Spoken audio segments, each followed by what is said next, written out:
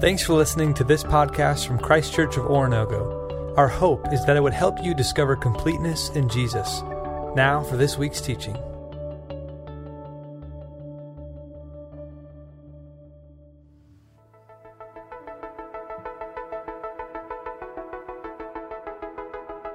Rejoice in the Lord always. I will say it again, rejoice. Let your gentleness be evident to all. The Lord is near. Do not be anxious about anything, but in every situation, by prayer and petition, with thanksgiving, present your requests to God. And the peace of God, which transcends all understanding, will guard your hearts and your minds in Christ Jesus. Finally, brothers and sisters, whatever is true, whatever is noble, whatever is right, whatever is pure, whatever is lovely, whatever is admirable, if anything is excellent or praiseworthy, think about such things. Whatever you have learned or received or heard from me or seen in me, put it into practice, and the God of peace will be with you. I rejoiced greatly in the Lord that at last you renewed your concern for me. Indeed, you were concerned, but you had no opportunity to show it. I am not saying this because I am in need, for I have learned to be content whatever the circumstances. I know what it is to be in need, and I know what it is to have plenty. I have learned the secret of being content in any and every situation, whether well-fed or hungry, whether living in plenty or in want. Philippians 4:4-12.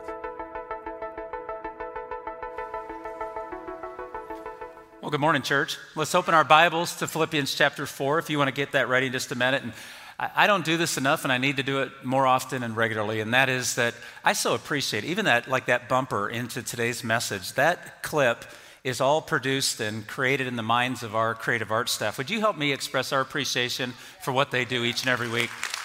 Thank you. Because I can't make a piece of art, but when I see a good one, I notice it. So I'm a critic, right? That gives me access, that I can be critical of it, but those are fantastic, and I appreciate them.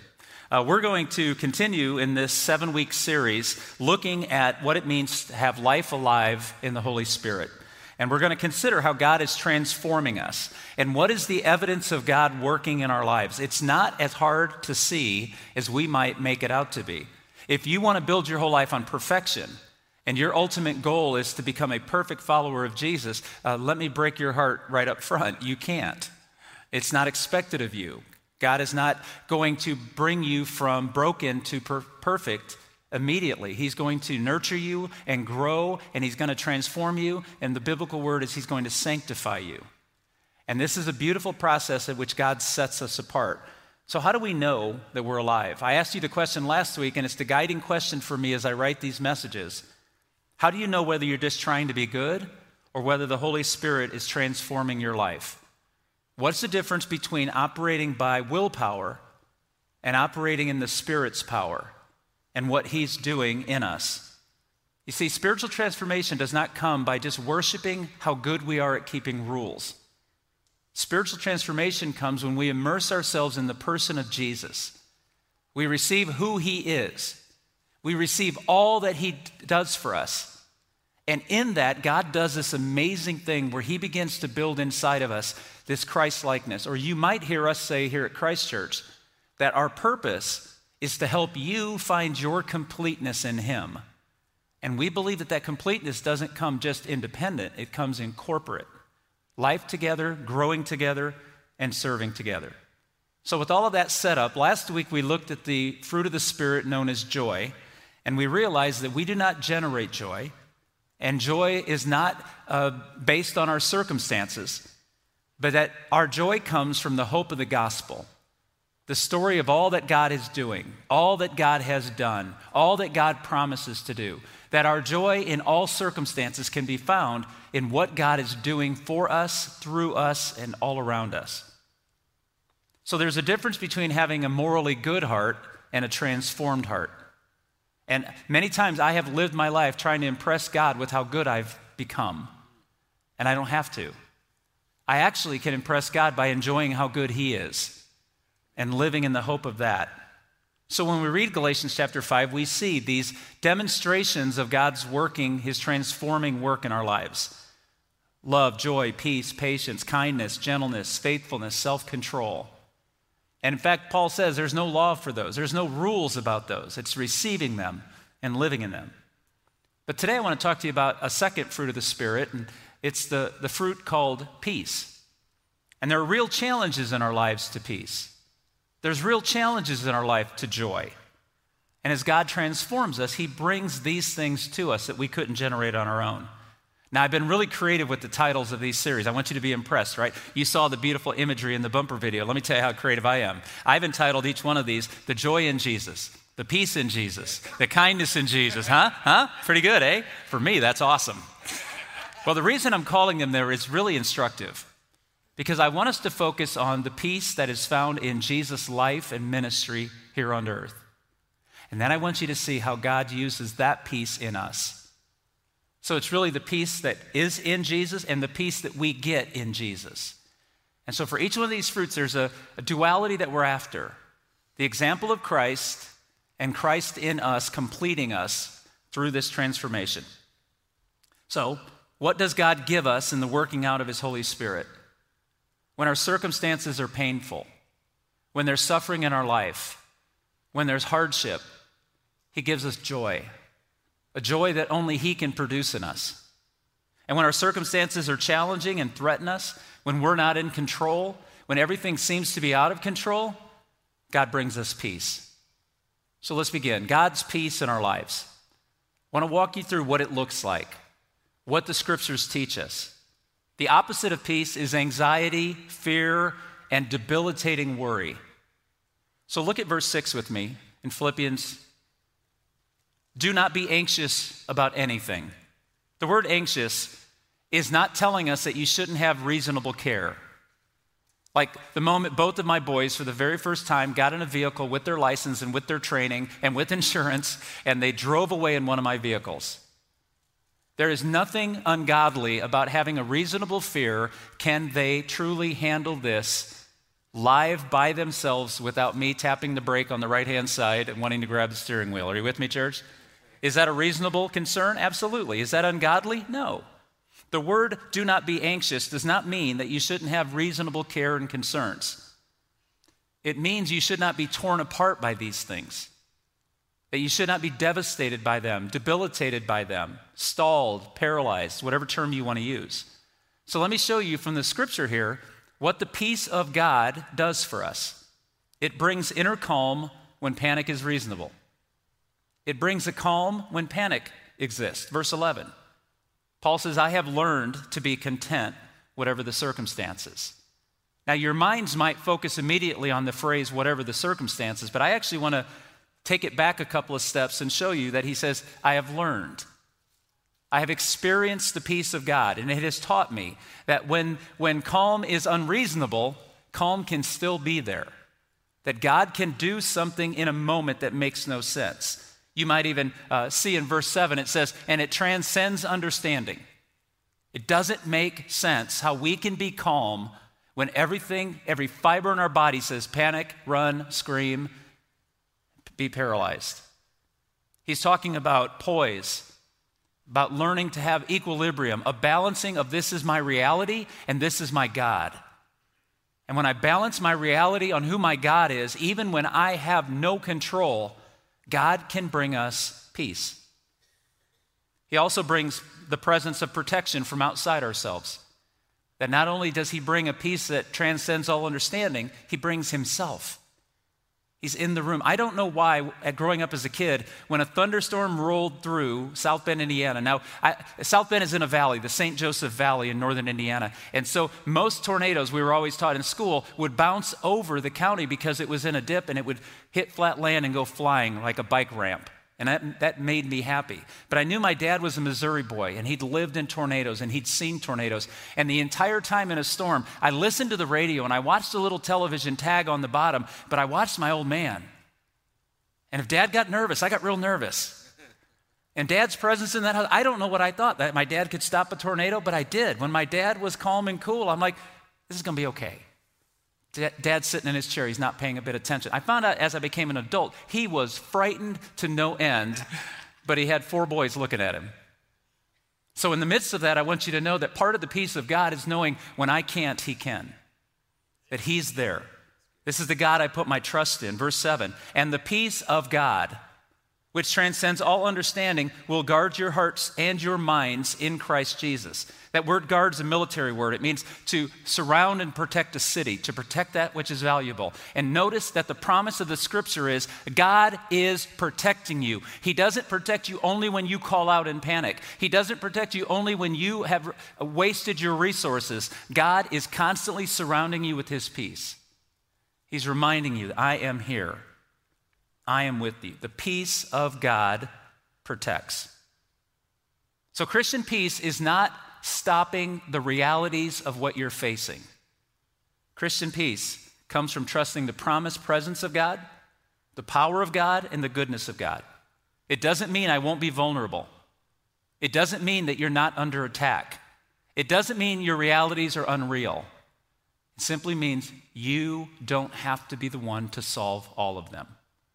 God will be with you in this. So God does not promise that the storms won't come. And God doesn't promise that you won't get wet. But God promises as the waves come over you, he will hold you in place. That it's Jesus' example at the end of the Sermon on the Mount, right? That you either build your life on a rock or you build your life on the sand. And when the storms come, not if they come, but when they come, those on the sand are going to be wiped away. There's no foundation on which they hold themselves still. But those who build on the rock, that house will stand when the storms come. This is what the Bible means when it says the peace of God, which surpasses all understanding, will be yours in Christ Jesus. And so I hope that makes your tail wag just a little bit this morning. I know it's early and it's cold and it's a dark day, but the good news is, even on days like this, God is God. How do you receive his peace?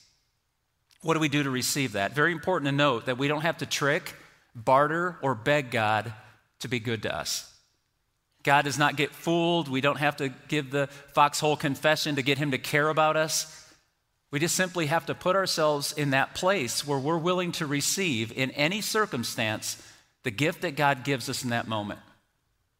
So I want you to think of what God has done. I'm going to give you 2 actions this morning that I think are not only like simple, but they will be simply profound the rest of your life. Think of what God has done. Look at verses 8 and 9 with me. Finally, brothers and sisters, whatever is true, whatever is noble, whatever is right, whatever is pure, whatever is lovely, whatever is admirable, if anything is excellent or praiseworthy, think about such things. Whatever you have learned or received or heard from me or seen in me, put it into practice, and the God of peace will be with you. Paul does something very, very cool here. He's like, hey, look at, if I've learned to be content, look at what I'm doing and observe it. Put it into practice. In other words, give it a shot. Step into this. Think about the good things in life. When he says think about what is true, noble, right, pure, lovely, excellent, and praiseworthy, is that too generic? Does that make you go, it's kind of like a bumper sticker, right? You see on a bad car. You read it and you go, yeah. But how do I do that? What does that really mean? The Greek word means to drill down when he says think. It means don't just take the surface level. Actually bore down into the heart of it. Find out the truth of it. Ponder it. Meditate on it. You all know the word meditate is what a cow does, right? It chews cud for a while. It swallows it. It brings it back up on day 3. It tries again. It takes every nutrient out of it before it disposes of it. And this is what we're to do. Paul says, I want you to meditate, to drill down on these things. But what's he actually talking about? I've been convicted in my study that he's actually talking about doctrine. He's talking about the truth of the gospel. Who is God? Who am I? What has God done to change who I am? What has he offered me in Christ Jesus? What does the death, burial, resurrection, and ascension of Jesus mean to my everyday life? What does that convict me of? When I drill down on these things, and I don't just think about them simply for 20 minutes on a Sunday morning, but I actually spend every day wondering, how has the resurrection actually changed these things? When we think of all that God is doing, God brings us peace. He reminds us he has this. If you want peace, think about what you know about life and about God. Think about that study in Revelation we just completed and all the promises of Jesus' faithfulness. If we hold on and endure and prosper under him, what will he do for us? So when you're reasonably stressed, anxious, you can still find peace. We don't pretend that life isn't hard. We don't pretend that there's not spiritual warfare going on all the time. We actually remind ourselves, yes, it is true that the souls of people are at risk, but the goodness of God is always present. So Christian peace comes from thinking about the implications of all that God has done, is doing, and will do. It's remembering who he is. It's remembering who Christ is. It's remembering the power of the Holy Spirit available to us. When you look at your value in the eyes of God as demonstrated in the gospel, peace will enter your heart as the Holy Spirit reminds you of truth and sets your feet. Second word. First word's think. Second word, thank him for being enough when we are not. Spend some time thanking God. Now, I opened this second point by telling you that you do not have to trick, barter, or beg God to be good to you. So thanking God is not one of those tricks that when a child walks up to their parent and goes, "Daddy, you're the best daddy ever." Every dad in the world knows, here comes the hook. Right? Bait has been set, will I bite? Right? Now, they may love you, and that may be true, and I believe it probably is for you, but I know when my kids were doing it, they were playing me. "Dad, you're the best. What do you want?" So we don't go to God and say, "God, you're the best." No, we don't have to do that. Jesus told us, if you as a parent want to give good things to your children, how much more so does the God of all creation, who needs nothing from us, how much more does he want to bless you, honor you, and value you? Verse 6, do not be anxious about anything, but in every situation, by prayer and petition, with thanksgiving, present your requests to God. Gratitude stands up to anxiety. Gratitude pins anxiety. Because there's nothing wrong, read the Psalms, there's nothing wrong with telling God your world is rocked, your world is upside down, that people don't like you, that they don't support you, that people are trying to harm you. There's nothing wrong with stating your reality before God. He's not surprised. You're not giving him information. You're simply running to him saying, "But I know who you are, and I know you've promised to protect me and deliver me, and even in the midst of the storm, I may get soaking wet, but I will not be knocked over. I will not be drowned. I will not be washed away." And so we thank God for who he is. We hold on to the promise of him. And we do this, not in manipulation, but actually it teaches us to realize that whatever God does is right. Whatever choice he makes was better than any idea I had. I have to remind myself often, this is a tag phrase I use when I begin to pray. God doesn't need information, he needs my trust. And the word needs is optional there. Some of the scholars in the room might be going, woo, but you get the point, right? God doesn't need my information. I don't have to say, "God, please be with Ethel, who's in room 219 at Mercy Hospital," as if God's in heaven going, "Oh, that's where she went. I haven't found her in a week. Thank you." No, God doesn't need information. He needs me to say, "I love Ethel and I want Ethel to be blessed. And Father, you love her more than me. I am placing her back in your arms and out of mine." It's in those moments that there's a peace that enters us to know he can be trusted even when we can't. Or as one of my buddies likes to say, God does not need our help in his battle plans. He needs our obedience and our trust and our faith. This is what Romans 8 is telling us when it says that God will work everything together for good to those who trust him and are called according to his purposes. The peace comes from the fact that God's battle plans are best, even if bullets are flying around me. So Paul's testimony is not that his life took a turn from rough to pristine. In fact, when Paul wrote this letter, he was imprisoned. He was chained. His life was a mess. He didn't say, because I think about God and I thank God, that all of a sudden I got freed from prison. No. Paul actually says, no, it's the fact is I've learned in any circumstance. Look at verses 11 and 12 again. "I'm not saying this because I'm in need, for I have learned to be content whatever the circumstances." That man could say this. "I know what it is to be in need, and I know what it is to have plenty. I have learned the secret of being content in any and every situation, whether well-fed or hungry, whether living in plenty or in want." He'd experienced the highs and the lows, and in the midst of all of it, this is what he is teaching me. This is what I walk away with. When life is life, God is always God. When life is hard, God is always God. When life is easy, God is always God. When life is meh, God is always God. God is always faithful. God is always solid. He does not change. The wind does not move him. The storm does not even dampen him. So in the midst of that, when life is what life is, God will always be what God is.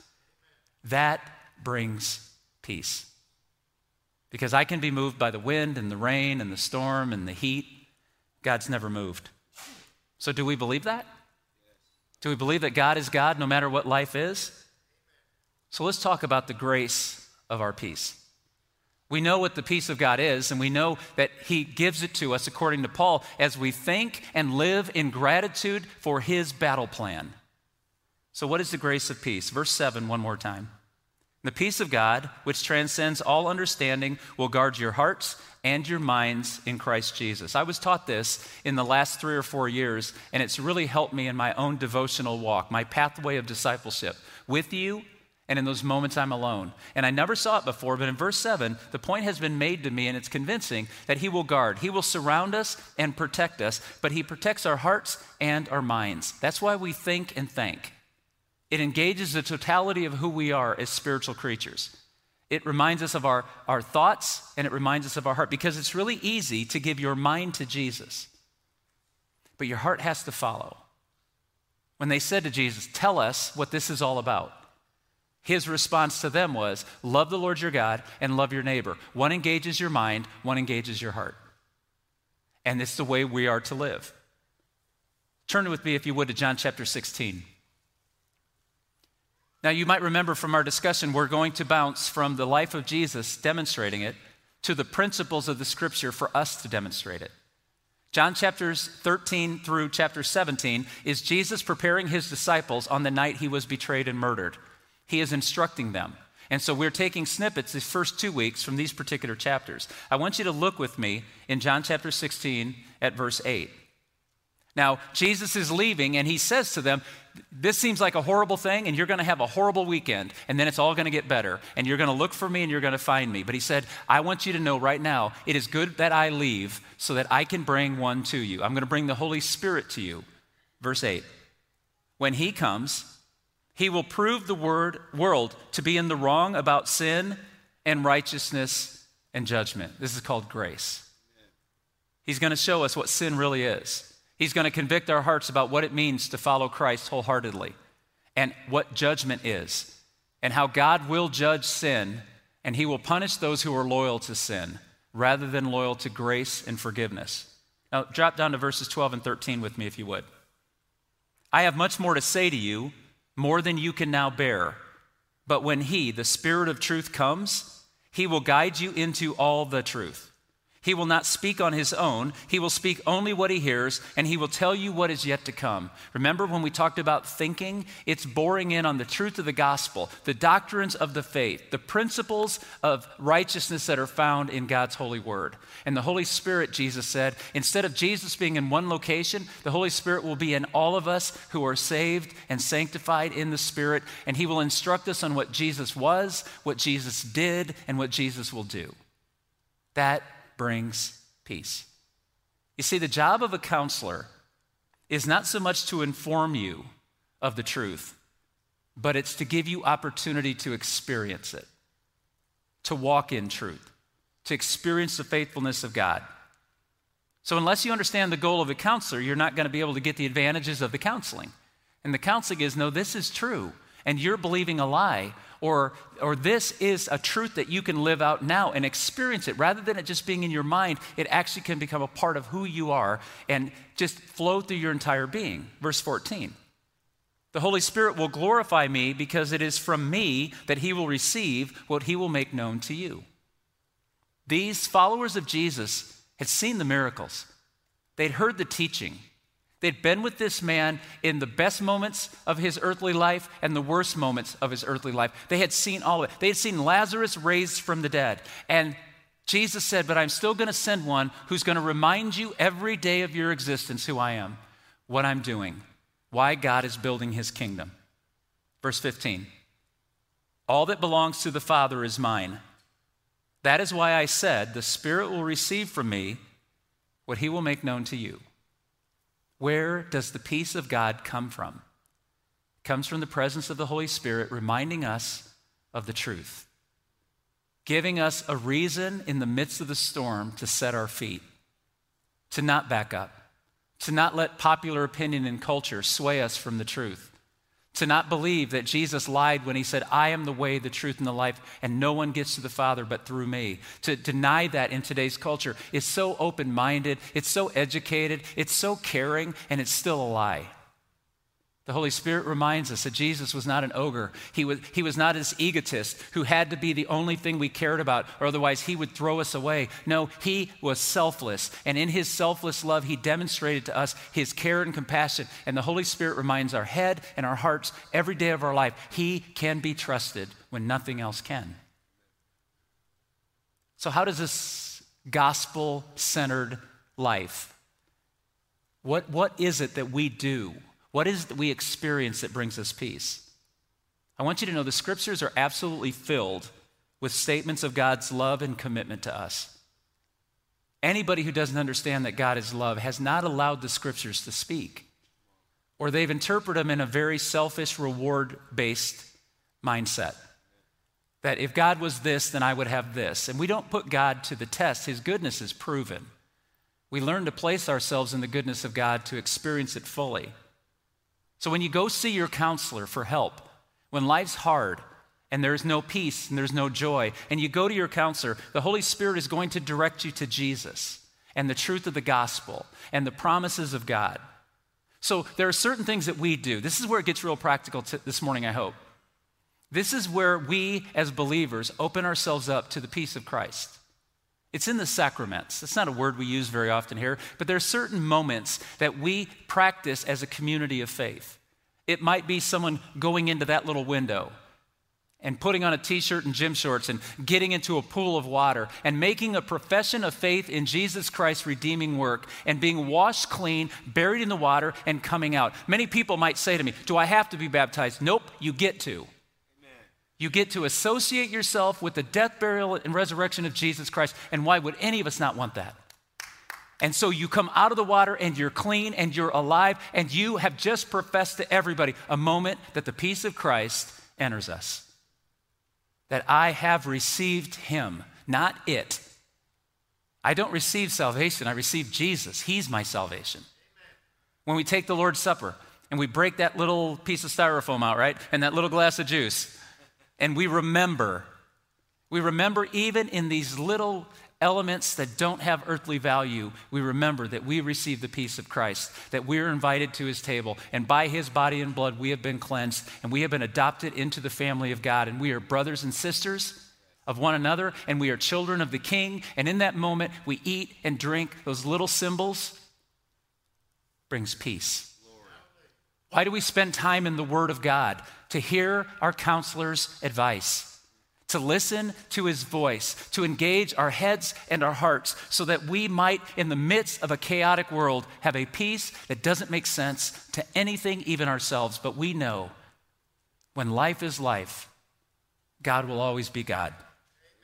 When you sit down and pray in the morning, and the evening before you go to bed, when you pray over a meal or you pray with a coworker who's struggling and you give words of prayer, it's not the information we're giving God. We're accepting in the peace of Christ, God's battle plan will work. We trust it. We profess. You see, it's not just believing that God will rescue us. It's entering into the rescue. It's entering into the embrace. It's entering into the attaboy and the attagirl. It's entering into the I love you, I care for you, I died for you. It's engaging all we are. You would agree with me, I assume, that the world needs peace. But the peace most of us seek is no fighting. The peace of Christ is so much deeper than we're not fighting. The peace of Christ says, no, every one of you matters to me. Every soul matters. It's not the color of the skin. It's not the gender. It's not the education. It's not even what you believe. You matter because you're made in the image of God, and he desires a real relationship with you, and it will bring peace that transcends all understanding. It is a gift from him you cannot generate. You can only receive. And the first step of receiving that is taking a knee before King Jesus and confessing, you are my King. You are my Savior. You are my God. That your death on the cross was not just a beautiful moment. It was my moment of life. When life becomes alive is when we center ourselves Hear the words of Jesus to a storm, peace, be still. Look at Jesus dealing with the woman caught in adultery and saying to her, neither will I condemn you. Look at the cross and see Jesus stay on the cross when they taunted him to come down, and he had all the power in the universe to come off that cross and walk away and leave us to ourselves. See Jesus staying on the cross.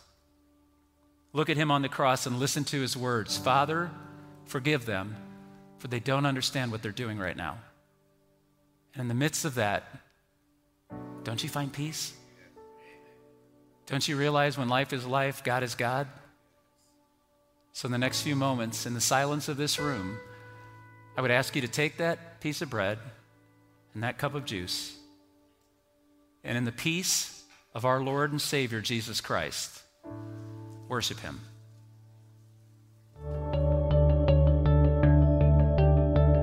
Thanks again for checking out this podcast. We hope this teaching helped you to discover completeness in Jesus and encourages you to help others do the same. For more resources or to learn about Christ Church in general, visit us online at cco.church.